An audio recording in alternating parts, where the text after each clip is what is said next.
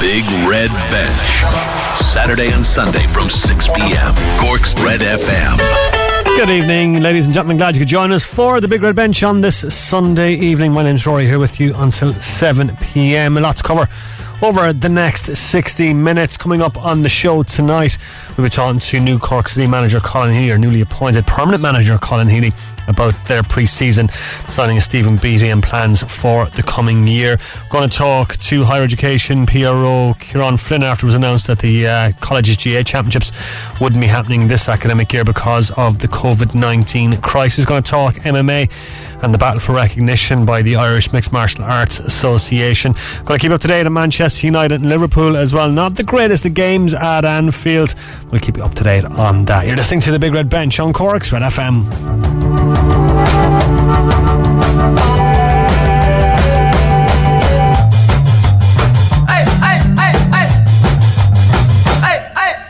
Manchester United certainly will be the happier of the two teams at the moment. 73 minutes on the clock at Anfield. It's Liverpool 0, Manchester United 0. Can't remember either keeper having a save to make. Yeah, Liverpool with a lot of the ball, Manchester United sitting deep.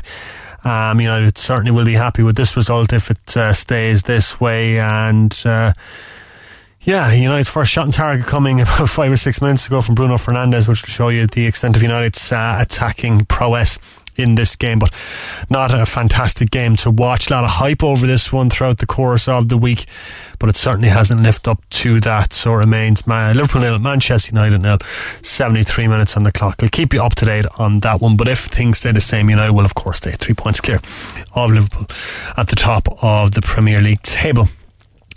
Elsewhere today in the day's other games, a good one for Tottenham today away to a very struggling Sheffield United. Joe Townsend was at Bramall Lane.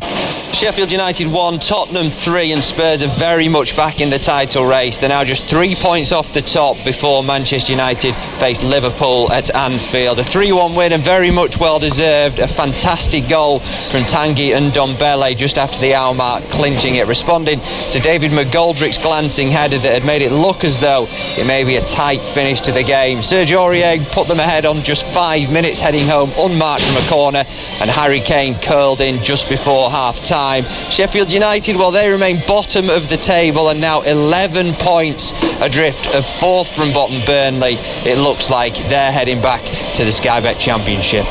Full time from Bramall Lane, Sheffield United 1, Tottenham 3. Yeah, not looking good for John Egan and Sheffield United team at all. And United just had a shot there on target. Bruno Fernandes, ball pulled back from the left hand side. I think it was by Luke Shaw, saved by Alisson.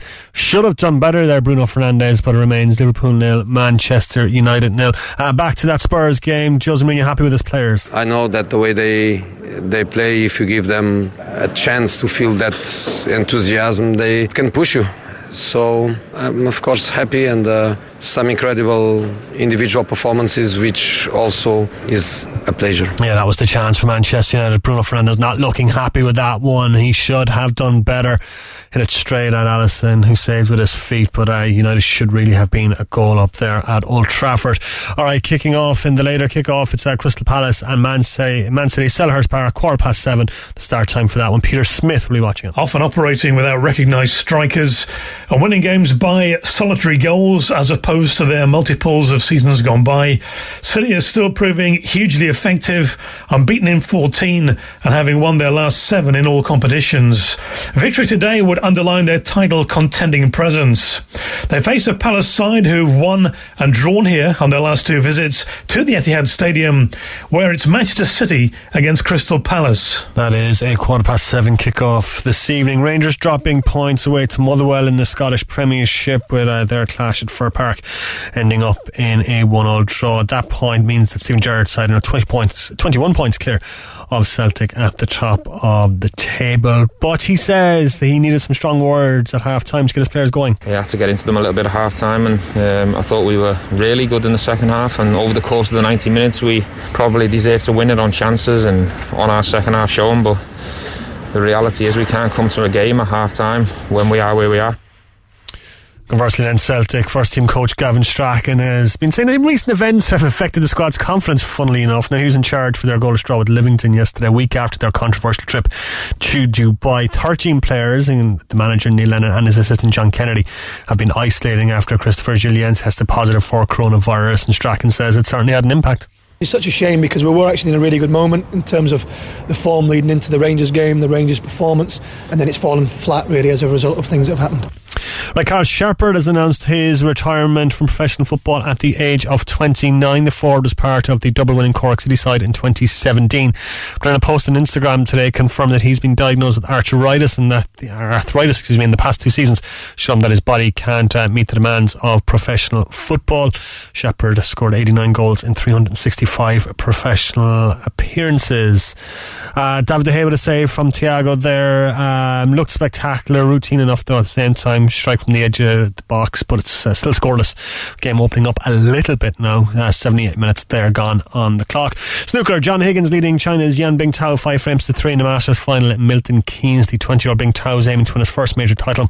Higgins hoping to win the title for a third time. They'll resume later on this evening. Watched Higgins and Ronnie O'Sullivan on Friday night, an exhibition of snooker with absolutely fantastic stuff between the two veterans. Really enjoyed that, so looking forward to maybe catching some of the final session later on this evening. Now in cricket, Ireland's one-day international with the UAE in Abu Dhabi is set to go ahead tomorrow following a number of postponements due to positive COVID-19 cases in the UAE's squad. The series was ruled out in the last week with matches postponed on 4 separate occasions. The Emirates Cricket Board released a statement today saying that the closing match of the series will be played in Abu Dhabi tomorrow morning. Golf, Brandon Steele holding a 2-shot lead ahead of the final round at the PGA Tour's Sunny Open in Hawaii. The American holds a 2-shot lead at 18 under par. And in racing, Dreal Deal claimed victory for trainer Ronan McNally in the feature race at Punchestown today. Dennis O'Regan on board slammed the Skybet Moscow Flyer novice hurdle. Envoy Allen meanwhile took the honours in the Skybet Killiney novice steeple chase. Alright, earlier on today, worrying news this morning, very worrying news, when the Greater Western Sydney Giants tweeted out to say that Cork's Bríd Stack had been taken to hospital following a collision in a tackle. The tweet said that the spinal precaution protocols were being followed, and Stack was playing in a warm-up game for the Giants against the Adelaide Crows, her debut game in Australia. While news from Australia has been slow in forthcoming, Cork LGFA on Twitter said that Stack will make a full recovery from her injury and that it's not as bad as originally feared. Thank God for that. For more on this, I'm joined now by our own Valerie Wheeler. And Valerie, that was really worrying news this morning. Yeah, Rory, I think a lot of people woke up to that horrific news online on Twitter this morning. I know myself, when I woke up, went on Twitter. Unfortunately, it was the first thing I saw that was tweeted from their account. They did say that she was involved in a collision, kind of like a late tackle in the fourth quarter of the game, which was nearly over. It was a practice game, and they just said because of precautions that they were going to go take her to hospital and make sure everything was all right, because you need to always make sure things are okay when the spine is involved. But they did tweet that it was a possible spinal injury, which obviously sent a lot of people into the worst possible fear ever. I know we were chatting this morning, Roar, and we felt devastated to see that. I can't imagine how her family felt here at home, how, her husband and her little son there with her. I just can't imagine how everyone felt getting that news this morning. Yeah, we were all very, very worried about her. As you say, when you hear the word spinal mentioned in an injury report like that, you automatically think the worst. We saw a couple of photographs as well with Bríd lying prone on the floor with a very concerned looking Cora Staunton standing over, and at that stage you are fearing the worst.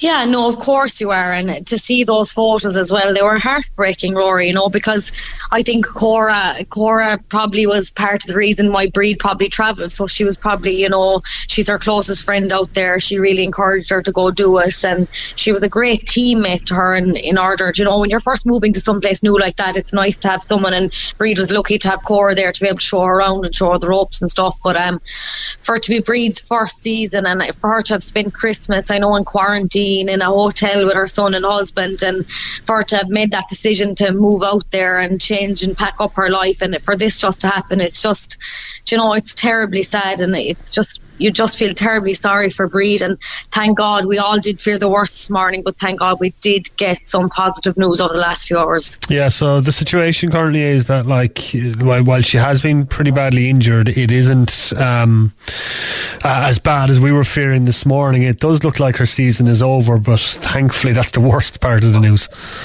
Yeah, that is the worst part of the news, and I think you take that over anything that we all would have feared, and I do think that she's maybe facing a 5 or 6 week recovery. I know that's what she is facing, but thankfully it's not what we all feared, as you did mention, Rory. I think, Bríd is only 34 years of age. She's newly married. She's a new little boy, and, she's such a lovely life ahead of her in Oz, and it's great to see that, that you never know. Bríd is such a warrior as well, Rory. You'd never know. Is at the end of her season, you never know that Bríd might get back up in the horse and would like to continue her season out there as well. I know that that's the type of person that Bríd is, Oh yeah, one of the most determined people I think I've ever met in my entire life. Yeah, no, definitely so. So I can't imagine that, if the doctors were telling her 6 weeks, Bríd to be better in 3. That's the kind of person she is. But we just want to wish her the very best luck from all of us here at home in Cork. I know it's been a rough week for everyone in the ladies' football in Cork this week, and to get that news this morning isn't really particularly nice for her family here at home. So we're just thinking of all of them. Yeah, we certainly are. You don't win all those All-Irelands and All-Stars without that determination that Bríd has, certainly. No, God almighty, yeah, she's so many All-Ireland medals, and tripping over them. I know, I don't know, does she even know where they're kept? I remember when they won their last one, when I spoke to them in 2016 when they won, I remember Rena was at Bríd saying she doesn't even know where any of her medals are. She has so many of them, so that's just the type of humble people they are. They're not displaying them in a cabinet like I would if I won them, Rory. Or me. Alright, fingers crossed Bríd makes a very full recovery very, very soon. We wish her all the best in Australia. But Valerie, thanks for joining us and getting us up to date on Bríd's situation. Thanks, Rory. Yeah, and our very best wishes to Bríd, and thanks to Valerie for joining me there. It was horrific news this morning when you're waking up to see that suite and you hear spinal precautions being taken. You fear the worst. It was very worrying trying to get news from Australia and trying to get confirmation. It was just horrible, but thankfully Bríd is okay. Well, not okay, but it isn't as bad as we had first feared when we heard the news this morning. And fingers crossed she will make a full recovery, as indeed is being reported now. So our very best wishes indeed to Bríd in Australia. The game at Anfield opening up a little bit. Manchester United had a good chance there. Paul Pogba inside 12 yards after being played in by Bissaka. Should have done a bit better, hit it straight at Alisson, who made a save. But Manchester United certainly looking the livelier of the two teams at the moment as they go in search of a winner. But I think, as I was saying beforehand, they would certainly be happy with a draw here at Anfield. But 84 and a half minutes there on the clock. I'll keep you up to date on that one. We're going to talk football now. Cork City preparing to return to league action in March, well, hopefully anyway. And one man who's certainly been busy is boss Colin Healy. The big news this week, the signing of Stephen Beattie, the Dubliner returning to the club after 2 years with the Chattanooga Red Wolves in the US. Colm caught up with the City boss to talk about preparing for the new season. So we're joined by Cork City manager Colin Healy now. Colin going into his first full season at least as Cork City manager. Colin, you had a bit of an experience of managing the team towards the end of last season, but obviously you're looking forward to now having the job full time and a new season starting in the next couple of months. Yeah, no, I did. As I said, it was in the last 5 to 6 games towards the end of the season, and I enjoyed it. I got a taste for it, and it's great that I got an opportunity to bring the season on, to bring the team on to the new season. You've signed up a lot of players in the last few weeks. I mean, there was a bit of uncertainty kind of in the off-season with regards to takeover, and people were kind of wondering, are we going to sign any players? What's going to happen here? And in the last 2 or 3 weeks, a lot of players have been signed up, Colin. A lot of the young guys from last season are still on board. A lot of guys you'd know from the academy, and you've made a few more additions as well. So, I mean, it's good to have those young guys coming on board, and the first division will probably be a good learning experience for them as well. And they're players, as I say, that you know over the years. Yeah, no, it was. As I said, listen, when I got the job, I had a fair idea what players I did want to have in with the club. I worked with a lot of the academy boys over the years, and obviously the head of the academy, and I know the older lads like Garrod and the likes of Keane Coleman and all these lads. So I had a fair idea of what players that I did want to get in. So when I did get the job, I got cracking straight away, and I got working on it straight away, and we got a good few lads done in the short space of time. Another big signing during the week, Stephen Beattie coming back to the club. I mean, Beats was a great player for years at the club under John Caulfield, winning leagues and winning cups and so on. He went to the States for the last couple of years, and it's great that when he's coming back to Ireland, I'm sure he had plenty of offers, that he decided to come back to Cork City and he managed to snap him up. Yeah, listen, as you said, Beats he's a great lad. He loves the club. He had a fantastic time here under John. Listen, I played with him as well, and I know how good of a player he is and how important he is, especially around the training ground. As you said, listen, he's a good character, and that's what we want. That's what we want, good characters in the dressing room. And now he's a senior player, and we've got a lot of younger players, so I'd be looking at him as one of those senior lads that in the dressing room that the younger lads can look up to Beats, and if they've got any issues, or they can tap into his knowledge. And no, it's great to get him done, and it's great to have him back in the club. And it's listen, as I said, the supporters love him. Listen, and he'll be a big player for us next year. He's quite a versatile player as well. He played in defence a lot. He played on the wing a couple of times as well at Cork City before, and I think he was playing in kind of an attacking position over in the States. So you have a few options of where you could play him, Colin. Yeah, no, he is. He's a good player. As I said, he can play right back, he can play middle of the park, he can play in the 10. So, listen, he's a good player. He can play in different positions, and I don't think it'd be a problem for him if I said, listen, play in this position, play in that position. He's just a good lad. There won't be a bother to him, but that won't be an issue. So, it's as I said, it gives us a bit of strength there that he can play those different positions. So, it's good for us. You mentioned Beats having a great influence in the dressing room. You mentioned Garrod Morrissey, Mark McNulty, these kind of guys. You have a few senior players still around, the likes of Beats, Morrissey, McNulty and so on. With a lot of young lads coming through, they're guys who have won leagues with Cork City, won cups, they've been around the club for years. Very, very important to have those influences in the dressing room, isn't it? No, it is. As I said, listen, you need those experienced lads, and you need that in the dressing room, in every dressing room. Listen, it's always it's nice to have that blend, and that the young lads and obviously the senior lads. So it's and they're good lads as well, like the lad Knowles, Beats, Garrod, and that. They're good lads. So if any of the younger lads have any problems, or if they need to go to them and they need to ask them, the lads are there for them, and that's great for them. Dylan McGlade signed up during the week as well, and as we said, the squad is coming together nicely now. A lot of players there. Are you hoping to make a few more additions over the next few weeks, Colin? We're still working hard. We're still working hard on getting players in. As I said, we got Dylan done this week, and listen, Dylan's a very good player. Delighted to get him in. Technically, he's very, very good, so he'll add good attacking strength to us. So, as I said, we're always looking at the moment, so we're just hoping that we can get the right players, and we can get them done as soon as possible. I suppose things are a bit up in the air still on when the season is going to start, and you're probably wondering when should we start pre-season and so on. I think probably if the league date had stayed as it originally was at the end of February, you'd be started pre-season and all by now, but obviously that's delayed. It's now the end of March. Would you, Colin, think that it should start at the end of March now, regardless of how things are with COVID? I know it's a very difficult time in the country at the moment, and there's a lot of uncertainty. Do you think that they should push it out a bit further? It's a tough one to call. They put it back to the 26th of March, and that's what it is at the moment. We'll just have to work our training schedule off that. If something happens in the meantime and it's pushed back even further, then we'll just have to work things around that. But it's difficult. It's difficult at the moment. It's difficult for everybody. But as you said, we're working off the 26th. If that changes, then we'll have to change around our training schedule. And would you like it to go ahead on the 26th, even if there was no crowds? I mean, we experienced Turner's Cross with no crowds last year, and I mean, it's always better when the fans are there and the crowds are there, but football around the world has got used to having no fans there in recent months and over the last year or so, unfortunately. So would you rather kind of maybe wait till crowds could come back? But I suppose there's so much uncertainty about that we don't know when they could come back. It could be towards the end of the year. Do you think we should just get things up and running regardless? No, listen, I think, listen, as I said, they've put in 26, and if they're happy to go, listen, everybody wants the crowds back in.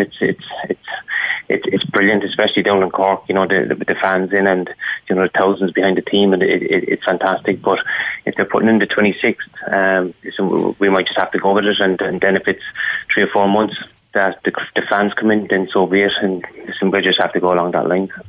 The first division is going to be a different experience for everyone at the club, for all of us, Colin, for players, management, supporters and everything. It's not something the club is used to, but it's going to be a tough competitive league this year. If you look around, Shelbourne will be decent, Galway are looking good, you've got Bray, you've got UCD, and you're building a strong squad yourself, so it's going to be a very, very competitive league. And even before you added in the likes of Cork City and Shelbourne, it was a competitive league in the first division last season. It went right down to the last day for the playoffs, so it's going to be a good league to watch, but a tough league to play in, I think. Yeah, as you mentioned there, there's a lot of good teams now in the division. Obviously with John at Galway and Shells.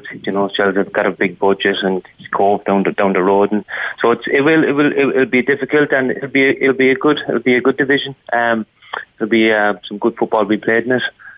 It'll be tough, but it's up to me now and my staff and the club, obviously, to put a team together that we can go and compete and have a good season. What's the target, Colin, or is it too early to say? Is the target automatic promotion? Is it playoffs, or is it too early to say? I think it's too early to say. But as you said, listen, we give it everything that we got, and that's just the way it is. And the lads will be fit. The lads will be they'll be hungry. So it's listen. Last year, it wasn't nice when we got relegated. It wasn't like so. We have to do things properly and give it everything we got, and let's see where it takes us. As I said, we're still working on getting more players in, and hopefully that might happen in the next few weeks. But as I said, we'll give it everything we can to see if we can get into that Premier Division. Great stuff. All right, just finally, actually, Colin, in terms of, I mentioned Turner's Cross, but there's a slight bit of uncertainty about that as well. I mean, there's been a lot of talk about Grovemore and the MFA negotiating about a lease for Turner's Cross, and there's been mentions that Cork City could end up playing in Musgrave Park or something. I think everyone would prefer to play in Turner's Cross, but have you any insight into that? No, I don't. As I said, listen, I think that they're still talking away to Turner's Cross. As I said, listen, I leave that up to the lads inside the club and all that kind of stuff, and I'm just focusing on the training schedule at the moment. And sure, listen, when we find out that, then it'd be great. As I said, Turner's Cross is a fantastic stadium, and it's we've played there for years and that. So listen, it'd be fantastic if we're back in there again next year. Great stuff, Colin. Listen, thanks a million for chatting to us, and best of luck with pre-season, and we'll talk to you soon. All right. Okay, thank you. Bye-bye. Great to hear Colin Healy there, Cork City Boss, in conversation with Colm ahead of the start of pre-season. 2 months left at the start of the season, as Colin said. Hopefully it's going to start on the 26th of March, but we still don't know yet, and still don't know the situation on the ground and all that crack, so it'll be interesting to see what happens there. But Colin's certainly building a very, very good squad, and the first division is going to be incredibly competitive next season. I mean, like, as Colin mentioned there, all the teams that are down there, Cork City, Shelbourne, Galway, Cove Ramblers, it is going to be fantastic. It's going to be amazingly competitive. It's going to be far better than the Premier Division anyway, so really looking forward to football resuming back here on Lee's side, and fingers crossed Cove Ramblers can be there or thereabouts at the end of the season as well. But it's going to be a very, very exciting first division when it kicks off, if it kicks off, but hopefully it'll kick off at the end of March. 26th of March is the latest date that it's down for, so hopefully it can kick off then, and hopefully both Cork clubs can do fantastically well. All over at Anfield, scoreless between Liverpool and Manchester United is how it finished. Not the greatest of games, opened up a bit the last 15 minutes. Manchester United had a couple of chances. David De Gea made a couple of saves. Probably on balance, maybe you could argue Man United had the better of the chances with Fernandes and Pogba, but certainly Ole Gunnar Solskjaer will be the happier of the two teams going to Anfield, getting a point and keeping themselves 3 points clear at the top of the table. So Solskjaer certainly the happier of the two managers this evening. The later kick-off, Crystal Palace Manchester City, 7:15. Peter Smith. Often operating without recognised strikers and winning games by solitary goals as opposed to their multiples of seasons gone by, City is still proving hugely effective. Unbeaten in 14 and having won their last 7 in all competitions, victory today would underline their title contending presence. They face a Palace side who've won and drawn here on their last 2 visits to the Etihad Stadium, where it's Manchester City against Crystal Palace. Sorry, I thought that was the team news that we're getting, and then we'll play the team news in a bit when we get that into us. Now, early in the week it was confirmed that colleges GAA championships wouldn't be happening in this academic year because of the COVID-19 crisis. Valerie's been speaking to the Higher Education PRO Ciaran Flynn. Now, this week, with the number of cases of COVID-19 in the country, the return of sport safely is a worry for many. During the week, the GAA's 2021 third level championship, which include the Fitzgibbon and Sigerson Cup, have been cancelled. The GAA's Higher Education Committee did confirm on Wednesday morning that there will be no third level GAA activity for the remainder of the academic year. Joining me on the Big Red Bench is Ciaran Flynn, a PRO of the GAA Higher Education. Ciaran, first of all, welcome to the Big Red Bench. Thank you, Valerie. It's great to be on the air, even though unfortunately somber reason to be on it. It's great to be on the airways with you. Yeah, Ciaran, I presume this decision, it probably wasn't taken lightly, but it was for the safety of the players and staff involved. Absolutely. It was a meeting we were dreading having. We kind of had maybe 2 or 3 goes at this. We had meetings in November and December, and we were kind of always contemplating what's our plan, what's our contingency, and we were unfortunately reserved to waiting until closer to the time. But then, as you rightly said, the cases have gone up across the nation, and it looks like with the countries and public health difficulties, we just couldn't risk it. We had no avenue to play our games. So I think we made the right decision in prioritising the safety of the nation, really. No, and I don't think anyone would, give out to you for doing so. But I think with classes being online, you yourself being a secondary school teacher, these players were probably looking forward to having something to maybe keep their mind occupied, to meet up with their friends and meet up with others at training, to get out of the house. So that now can be quite difficult for a lot of them to take. Yes, and I think you have the nail on the head there with regards to that the vast majority of the education now being online and blended, that the students aren't on the campus. So it would be very hard for us, and I think it was an issue that we couldn't insist on elite football and hurling being played really when the students weren't able to partake in the normal campus life. So unfortunately that probably is a barometer of where we'll be. When the students are allowed to be back on campus in some shape or form and sports are allowed, that'll be probably an indication of when we can play our games again. And how do you think that players will, be able to take this? I know that a load of them will be able to physically work away themselves on training and tipping away out the back, whatever. But mentally, this can have a big impact on some players. Definitely. It's a very tough time to be an elite player. And even when you look at the junior player and all the freshers and all these people, like, for example, the first-year students have never set foot on campus in a lot of instances. And that is quite difficult. Like, the GAA club is one of the hubs of basically camaraderie and social interaction. So the health and well-being of these players will be affected. But the only thing they can say is that they are holding firm and they are keeping people safe by not playing these games. Like I saw, for example, University of Limerick, they're engaging in the Healthy Steps Challenge when that kicks in February. So they're encouraging people to get out and be healthy. It's not like the hurling wall is never going to replace a good game of hurling, but unfortunately that's what we have to be at the moment. And you'd feel for the all freshers, Ciaran, to be honest, when you first go into college and you feel like some people mightn't have got a chance to play at club level because they wouldn't have opportunity, but sometimes when they go to college they probably get their name in the starting 15 and they could miss out on that. Yes, the freshers is one of the best competitions we have. It really is the tightest knit kind of group. People, you'd be playing with people, like when it gets to the senior level in Sigerson, there's lots of postgraduates and there's all the different years coming together and people maybe are on kind of lesser hours and it's just not the same. But the freshers is very much kind of people you get to know and they're your friends. And it's unfortunate, but thankfully it looks like we'll be able to pencil in some version of a second year competition, maybe in October or whenever we're allowed to play our games again. So the freshers who are missing out currently hopefully will get a second year competition, which essentially will be the Freshers' Championship. I mean, we all love watching the college games because you do see county players in action as well, and we do see players that end up on county panels because of how they've played on teams and colleges. And over the last few years you've begun to stream them, so it is nice for the players to be able to get their skills out there and for people to be able to watch at home as well. Yeah, the streaming has been a great success, and ultimately you have to thank our sponsors, Electric Ireland, for that. They put so much investment into our sector streaming these games. And it just shows that these games are want to be watched. We've had some thousands of people watching our games. The players love getting their name out there because it proves to county managers or even the senior club manager at home, I'm playing on the toughest level. Like, these are the first class rivals who are really, like, it's one of the hardest games of hurling and football you'll ever play. The fitness levels are as high as any level. Everyone's young and they're fit and they're trying to prove a point. So they're great games to watch. They're great games to be involved with as an official, and of course the players themselves. They'll always talk fondly of the games they had, like Twitter and Facebook and all were very kind of it was somber, as I said at the start earlier, like last night, looking at the Twitter all throughout the week, that basically people are saying they love these games. They love the Fitzgibbon and they love the Sigerson. Yeah, and look, you are hopeful that you can do something in October, Ciaran, though. Yes, well, like hopefully in October, like a lot of the vaccinations and stuff. Like I don't know if you checked it yourself or any of your listeners have the Omni vaccine calculator, and it kind of gives you an indication of when you might get the vaccine. Mine is May 2022, which doesn't. Oh, so you mightn't make the panel. So. No, I won't be in the starting 15 for the Fitzgibbon. No. But I think so. A lot of people maybe might be getting it maybe in August, maybe of this year, and hopefully by then sports will be allowed back, and we're hoping to get a good league campaign started and set up in October as we are, and maybe that second year competition. Our leagues are always played in the winter time before Christmas, when students are probably only getting back into college. They're preparing for maybe Christmas exams.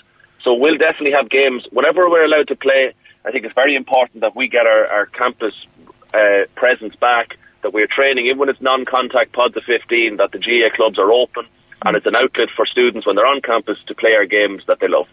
Well, look, Ciaran, thank you so much for joining us. It's Ciaran Flynn, a PRO GA of Higher Education, and thanks for making probably the safe decision and the call to make everyone safe, and we look forward to the return of the games, all right? Thank you very much, and hopefully we'll be talking to you soon about the games ourselves. Yeah, and thanks indeed to Ciaran for joining us on the Big Red Bench. Disappointing news, not unexpected, considering the COVID situation. And as Ciaran said, hopefully some games can take place later on in the calendar year. All right, still to come on the show, going to get you full time from Anfield, and we're going to talk MMA next. Missed the show? Grab the Big Red Bench podcast at redfm.ie. The Big Red Bench. Well, Shane Pennington watched the scoreless draw between Liverpool and Manchester United. Liverpool 0, Manchester United 0, and the visitors extend their lead at the top to 2 points, but Ole Gunnar Solskjaer will feel bitterly disappointed that he didn't take all 3 points away from Merseyside. United created the better chances, with Bruno Fernandes and Paul Pogba both being thwarted by Alisson in the Liverpool goal, whilst the champions looked rather short of confidence up top. Thiago and Andy Robertson had their best chances, but it wasn't to be for them. It finished Liverpool 0, Manchester United 0. So the way it looks at the top of the table, Manchester United top 37 points, Leicester in second on 35, Liverpool third on 34, and Tottenham in fourth on 33. Man City could go up to third today, or up to second I should say, if they can beat Crystal Palace 7:15 for that one. So Liverpool could be fourth by the end of the evening, but that game kicks off at Selhurst Park at 7:15. Alright, it's going to talk MMA now, and with Conor McGregor's return to UFC action next week, MMA is making the back pages once again in this country. However, despite the sport's popularity, the Irish Mixed Martial Arts Association is struggling to make any progress towards formal recognition. I spoke to Tim Murphy, the association's chairman, today to find out why that is. First off, can you give us a bit of history of the Irish Mixed Martial Arts Association? Sure. So it was originally founded as the Irish Amateur Pancration Association, which was affiliated under the Wrestling Association, Irish Wrestling Association. And then in 2017, it was renamed the Irish MMA Association. And we've kind of gone our own path since then, trying to develop governance standards and formal safety standards for MMA in the Republic of Ireland.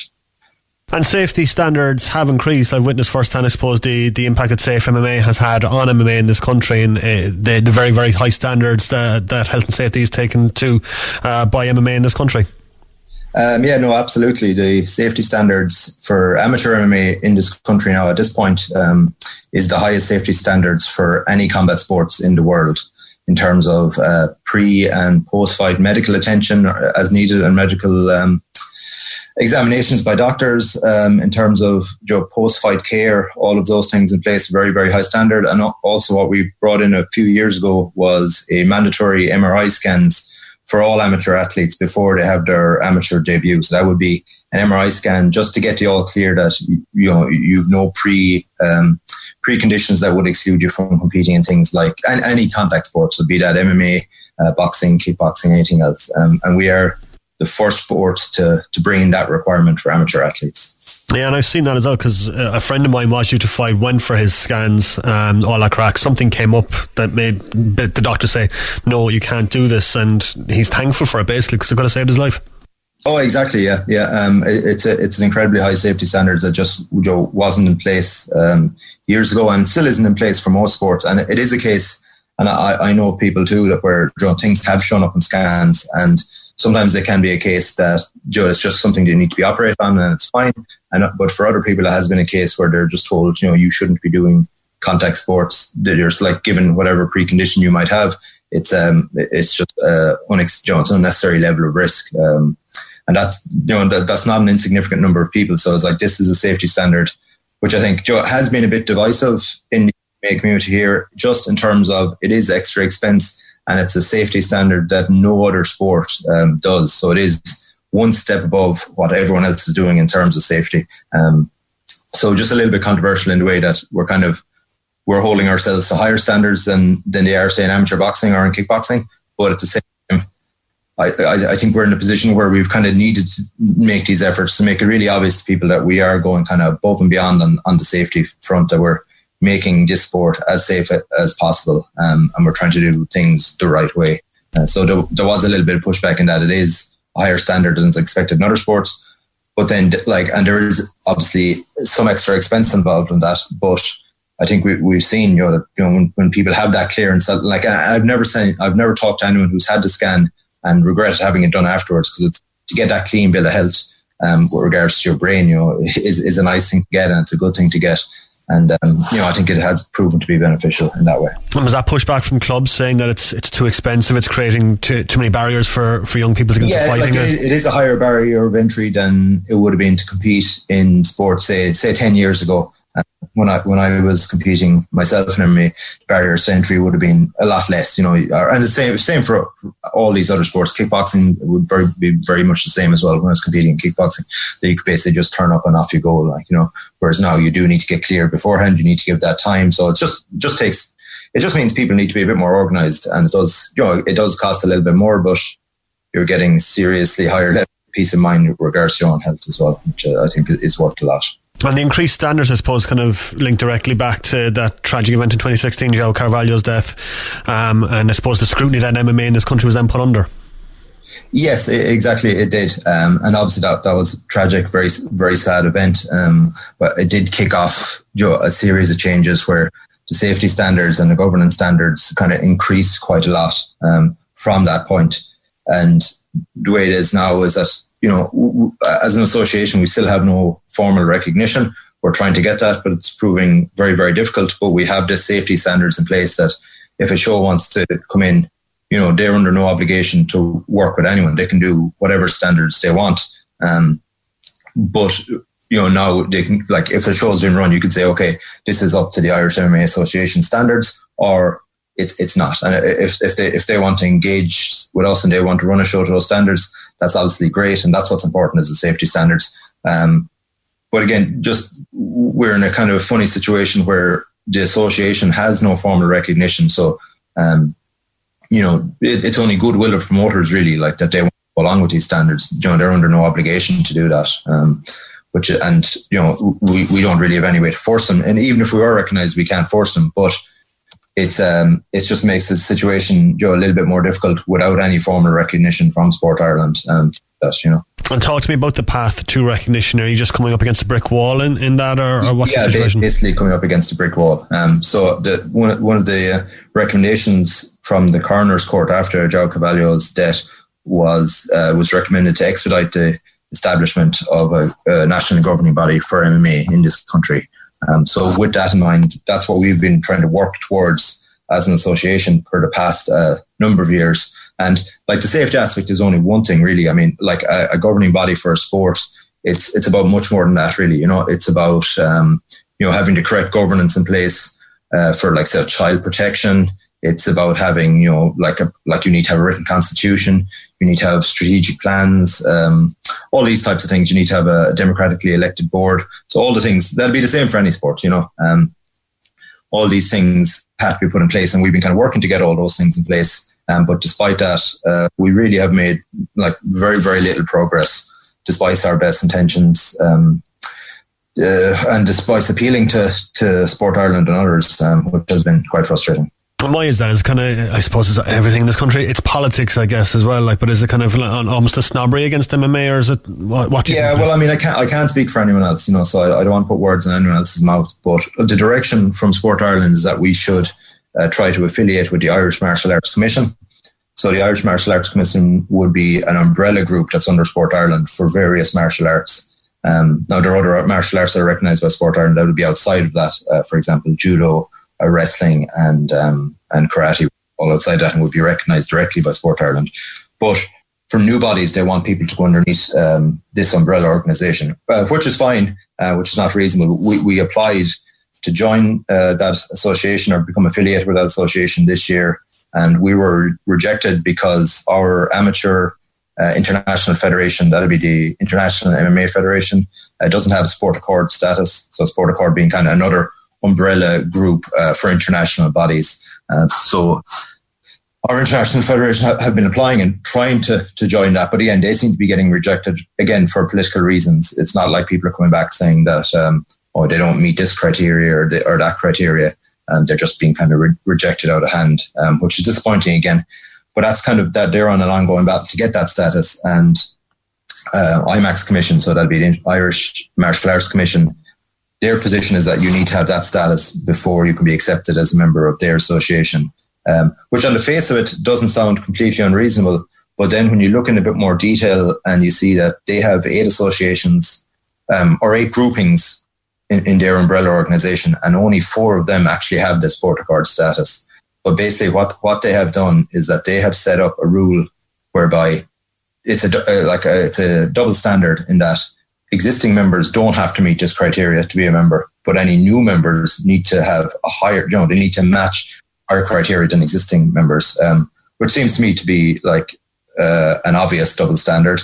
And given the fact that these are basically kind of rival sports in a lot of ways, people might go to an MMA club, they might go to a kickboxing club, or they might go to a local karate club, depending, so they are effective competitors, and it's competitors having, so that to me would be, a potential conflict of interest there. And then when you add that to having double standards about membership, it seems a bit of a strange situation.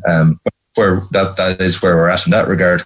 We've gone back and discussed a lot of these concerns with Sport Ireland and detailed them in quite a bit of detail. But they're basically saying we just need to keep going back with and keep liaising with the Irish Martial Arts Commission, which we've tried to do in good faith, but it doesn't really seem to be getting us anywhere at this time. So what's the next step, do you think? Well, it's difficult to know. We have gone back to the Irish Martial Arts Commission again to try to reopen dialogue, but to be honest, even getting email responses from them can take some time. It's not it's usually weeks or even months before we even get a reply from them, to be honest, which again is disappointing. So we're trying to keep that line of communication open. We're trying to develop it, but it's proving very difficult. We've tried to call on Sport Ireland to kind of be more active in helping us on this regard. And again, that's proving difficult as well. We're looking for help in this regard. We're trying to do everything the right way. I mean, any meetings we've had with Sport Ireland or various other interested bodies, no one's ever come back after we presented and said, oh, you're missing A, B, C, and D, or you're not doing this right or doing that right. No one has come back with any criticism of anything, really. And I think, if you go through step by step on all our safety procedures and standards, nobody can criticize them because they're excellent, and that's just factually speaking. So it is a bit of a frustrating situation. I'd imagine it's quite frustrating as well, because Irish fighters represent the country with such distinction abroad as well. I mean, even from a Cork perspective, Ryan Spillane here won gold a couple of years back at the World Championships. Exactly, yeah. He's a fantastic young athlete who's had a great amateur career, and now he's gone into the pro ranks. And he's a good example, really, of an elite amateur athlete competing at a very, very high level in these world and European championships. And if anyone goes and looks, if you go onto the International MMA Federation's website and kind of look at the way they run championships, I mean, that's elite amateur sport. They're exceptionally organised body. They do things the right way. Their own standards and their governance is very, very good. And I don't think anyone could look at that body and say this is not a proper, elite amateur federation, compared. And I think their standards and how they do things are comparable with any international body, really, that I've seen, anyway, at least. Because, I mean, like, I've seen guys have to take to GoFundMe to try and fund their trips abroad for this as well, which, again, frustrating. If they were recognised, had proper funding, they wouldn't have to do this. Oh, for sure. It would be fantastic to see them get funding they kind of deserve. And that's all. But realistically, that's always a very difficult battle in terms of, there is a lot of sports and everyone's looking for funding, and the pot for these things is limited. And we'd see, generally in Ireland, you'd see the majority of that funding will go to sports and not kind of the smaller ones like that, which is frustrating, but that's kind of where it is really, I think, at this stage. Especially when you consider, I suppose, the success as well that Ireland has had professionally on the mixed martial arts scene as well. A couple of years back, Ireland was almost the MMA capital of the world when you had Conor McGregor flying high, and you had Ashton Daly, Cathal Pendred, Joe Duffy, all those big names, and you look back to that incredible night back at the O2 a couple of years back, and MMA was on the front pages of the papers. And it's amazing. Like, they were kind of the golden days, really, when you had all those, all these guys competing in the UFC, Norman Park from the north as well, obviously, in there that night. And like, it's a kind of funny situation like that, whereby it's kind of, when it suits people, everyone's mad about MMA and it's on the front page, as you say, and just selling out the Tree Arena. And but then other times it can be difficult to get any kind of formal backing around things. So it can be a bit of a strange situation, I guess. And MMA is going to be back, obviously, in the mainstream this week, with Conor McGregor back in action next week. So fingers crossed, Sport Ireland kind of maybe take a look at like the Conor McGregor and all the publicity and hype, and maybe get back to you or something. Yeah, well, I'd hope so. And look, like, obviously someone like Conor McGregor divides opinion, and that's fair enough, without getting into that. But I mean, he is probably arguably Ireland's biggest sports star, I'd say, at the moment, or he's definitely up there. And like, he's an MMA athlete. There's any number of really good competitors out there these days, and they're all following a very high standard. And, they're all incredible athletes in a very, very tough sport. And look, MMA might not be for everyone the same way people don't like, not everyone wants to watch boxing, and that's fair enough too, or wants to watch any contact sport, and that's reasonable enough. So like, if someone is against contact sports as a general rule, I really have no issue with them on that. But I think it should be a case that kind of the same standards and the same expectations are applied for all, and not just have MMA be discriminated against. Tim, thanks very much for talking to us. Very best of luck in your battle to be recognised in this country, and we'll be in touch, and hopefully keep in track of your progress. Thank you very much, Rory. Thanks for having me. Yeah, great to speak to Tim Murphy there, the chairman of the Irish Mixed Martial Arts Association, talking about their battle to be recognised officially in this country. Sounds like a lot of red tape and a lot of hard work, but fingers crossed that will come down the line.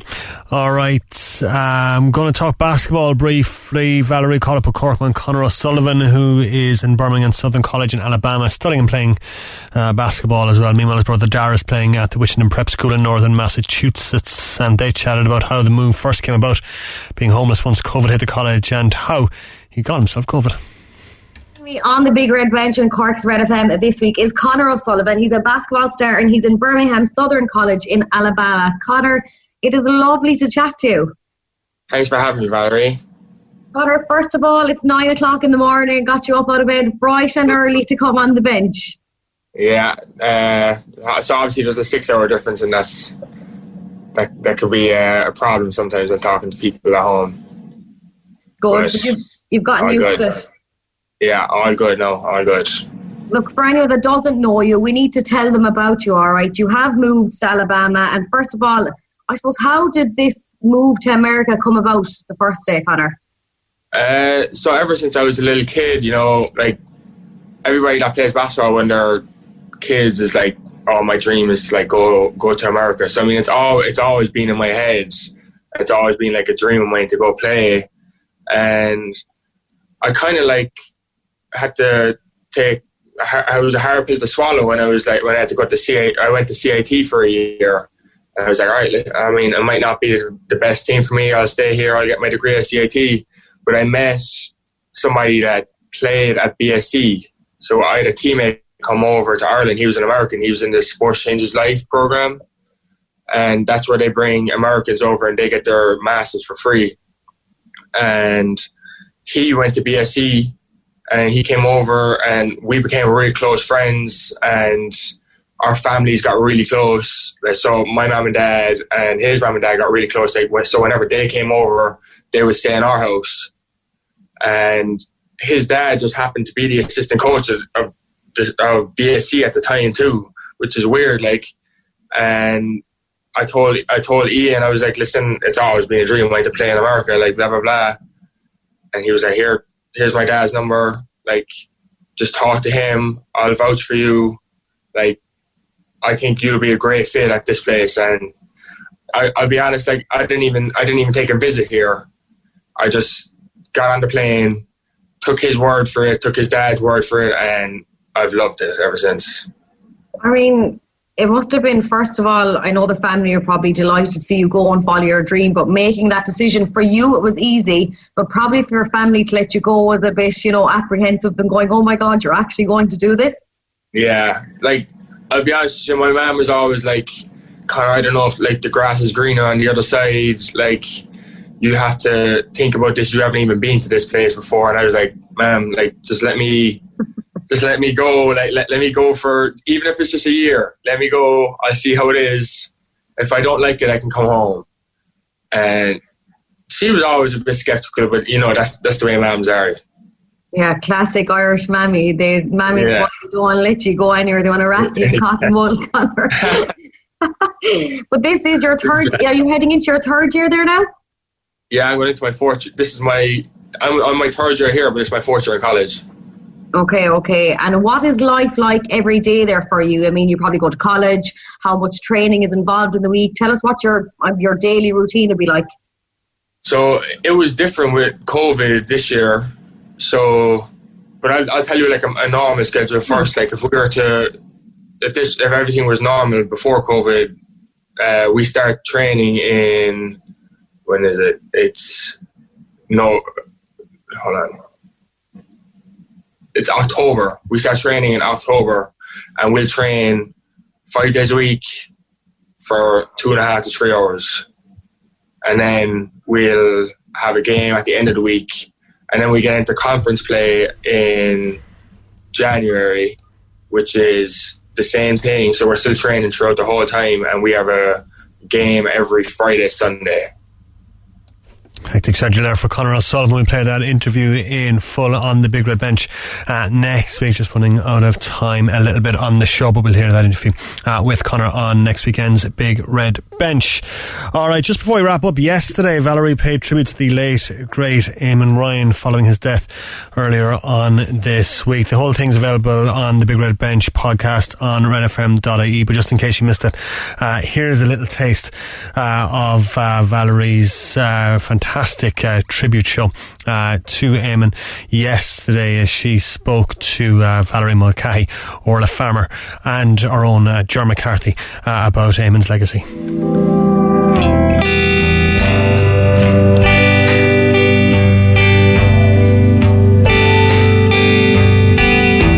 I think he showed respect. I think he was a man of ambition. He was kind of pointed out that we wanted to win All Ireland, and we kind of thought he might have been daft considering we had won none.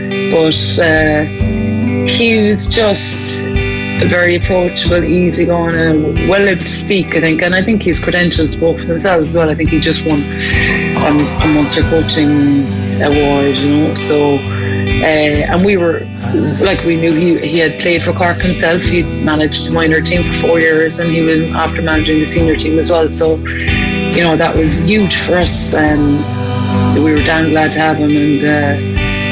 And it was just a wonderful kind of start to a great journey that we managed to maintain and keep him on board for 12 years, which is phenomenal. And I think, it shows how much he enjoyed it as much as we did. So thankfully, he stuck with us. And I think it took that Cork team winning the RT Sports Team of the Year award back in 2014 or 2015, I think it was, because that was a national vote with everyone around the country voted for them ahead of the Irish rugby team, and the Cork Camogie team were in there that time too, to be fair to them.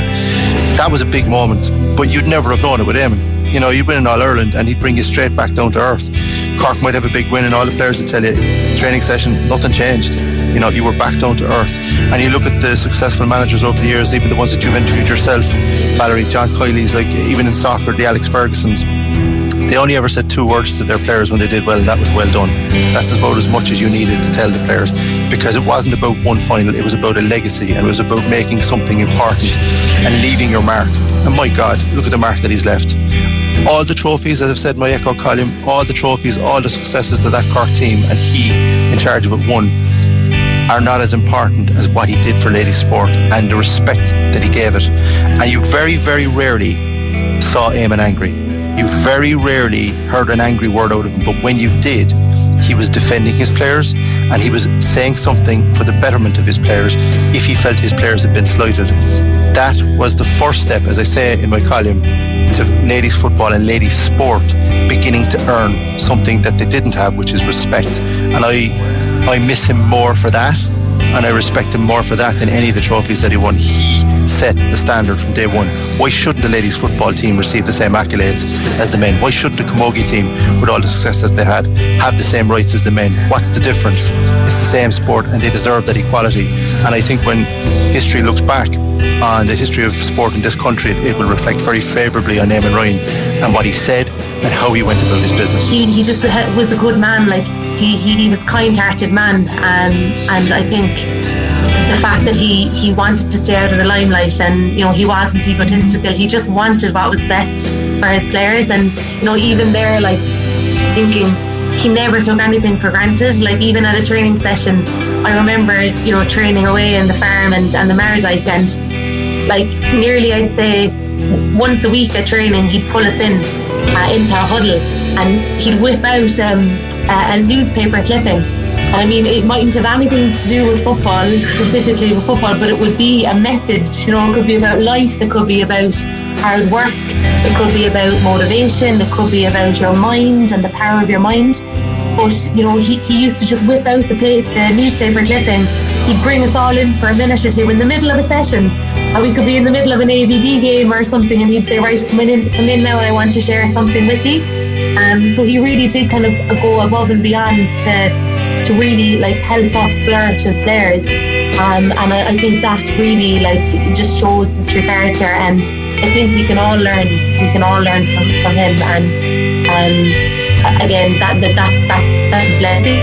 He wanted what was best, and he always said, it doesn't matter if you're training on a Sunday morning or if you're going out on the tunnel in Croke Park, that you should appreciate every match. Yeah, Niveg, Elihaid, Arish on RIP Eamon. That's it from us this evening. We're back next Saturday from 6. Podcast online shortly, redfm.ie. Green and Red's next. Enjoy the rest of your Sunday. The Big Red Bench. Saturday and Sunday from 6 p.m.